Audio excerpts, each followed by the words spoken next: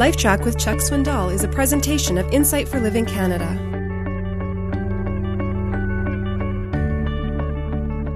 You may not like it, you may not even agree with it, but one man stated his credo for life in a simple statement.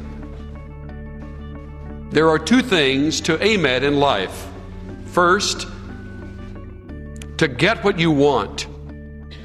And second, to enjoy it. Only the wisest of mankind achieve the second. Now, without picking at his philosophy of life, especially the first part with which you and I may disagree violently and vehemently, I'd like us to probe a little into the second part of it, to enjoy what you have. 5 simple words that represent such a rare lifestyle. And if his opinion is right, that only the wisest of mankind achieve such enjoyment, I suppose we have to ask ourselves, are we among the wise? Do you enjoy who you are and what you have? Or has life become sort of a mixture of grim frowns and whines and sighs and cries around the place where you live and work? If so, maybe that explains why less and less of those who once were close friends of yours still are.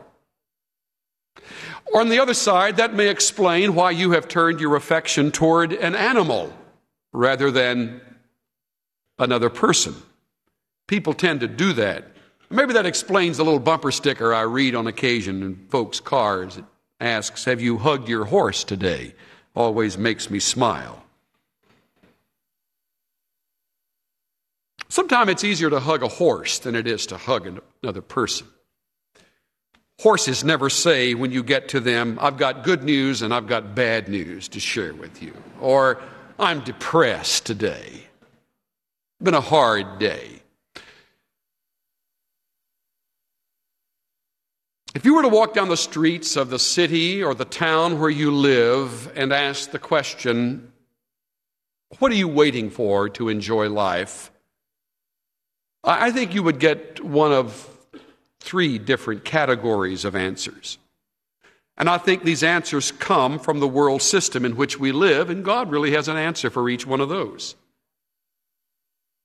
Very likely you will hear such an answer as, "I'm waiting until I have the things I've always wanted.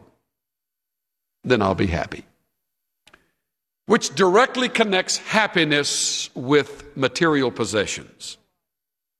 I'm waiting until I own, until I have in my possession the things I've always wanted. When I have those things, then I'll laugh at life and I'll smile back at God.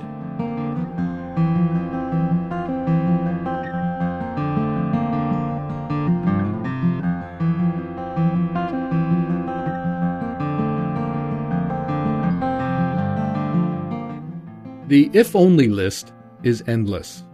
If only I had more money, more time, better behaved kids, a nicer spouse, a bigger house, a better job, then I would enjoy life. But why wait for your circumstances to change before you begin enjoying life? True happiness doesn't depend on material possessions, external circumstances, emotional maturity, or even financial security. You can find pleasure in your life right now simply by removing anger from your heart and turning to God for contentment. Don't wait for a day that you may never even live to see. Enjoy life today. This is Steve Johnson of Insight for Living Canada. Listen to more of Chuck Swindoll's LifeTrac messages at lifetrac.ca. LifeTrac, where life and truth meet.